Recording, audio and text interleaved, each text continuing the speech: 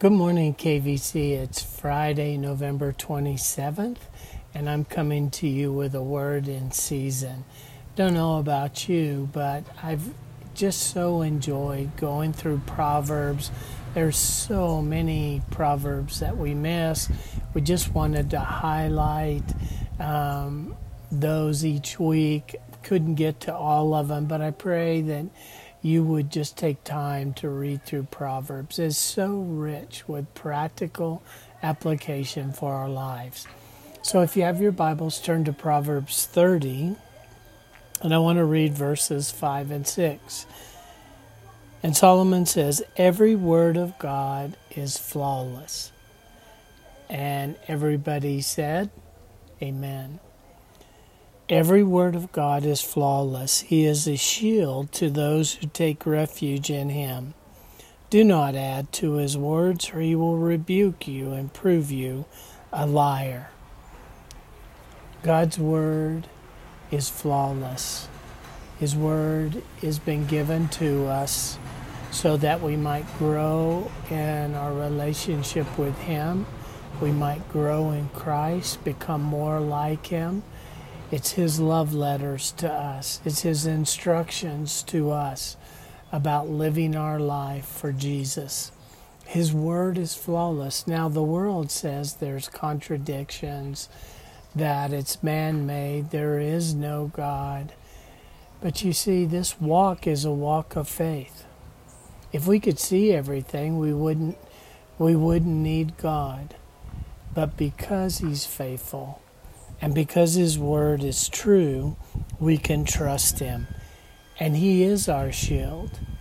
It's in him that we can hide, in him, under the shadows of his wings, the shelter of his wings. We find safety and security in these times. We take refuge in him. He says, don't be adding to these words, or he will rebuke us. There's many people that add to, take away, and even adjust and interpret in their own mind what God's word said is. All scripture, Timothy says, is God-breathed and inspired.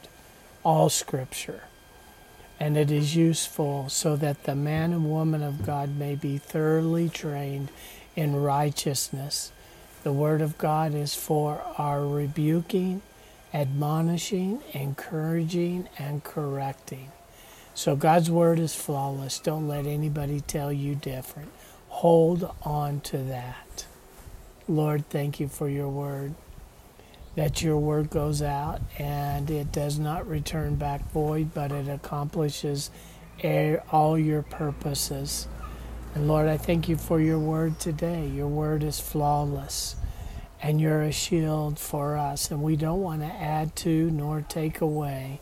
We want to rightly handle and divide the Word of God, that because it is a two-edged sword, and it does penetrate soul and spirit, joints and marrows, and judging the intents and thoughts of the hearts. So, Father, we thank you for your Word today. May it be a light unto our path today, and may we follow you in every way. Thank you, Father. In Jesus' name, amen. God bless you guys. I hope you have a great weekend. We'll see you Sunday, either at West Nairobi School, or we'll see you live streaming live on Sunday at 10 a.m. God bless you guys. I love you, and we'll see you Sunday.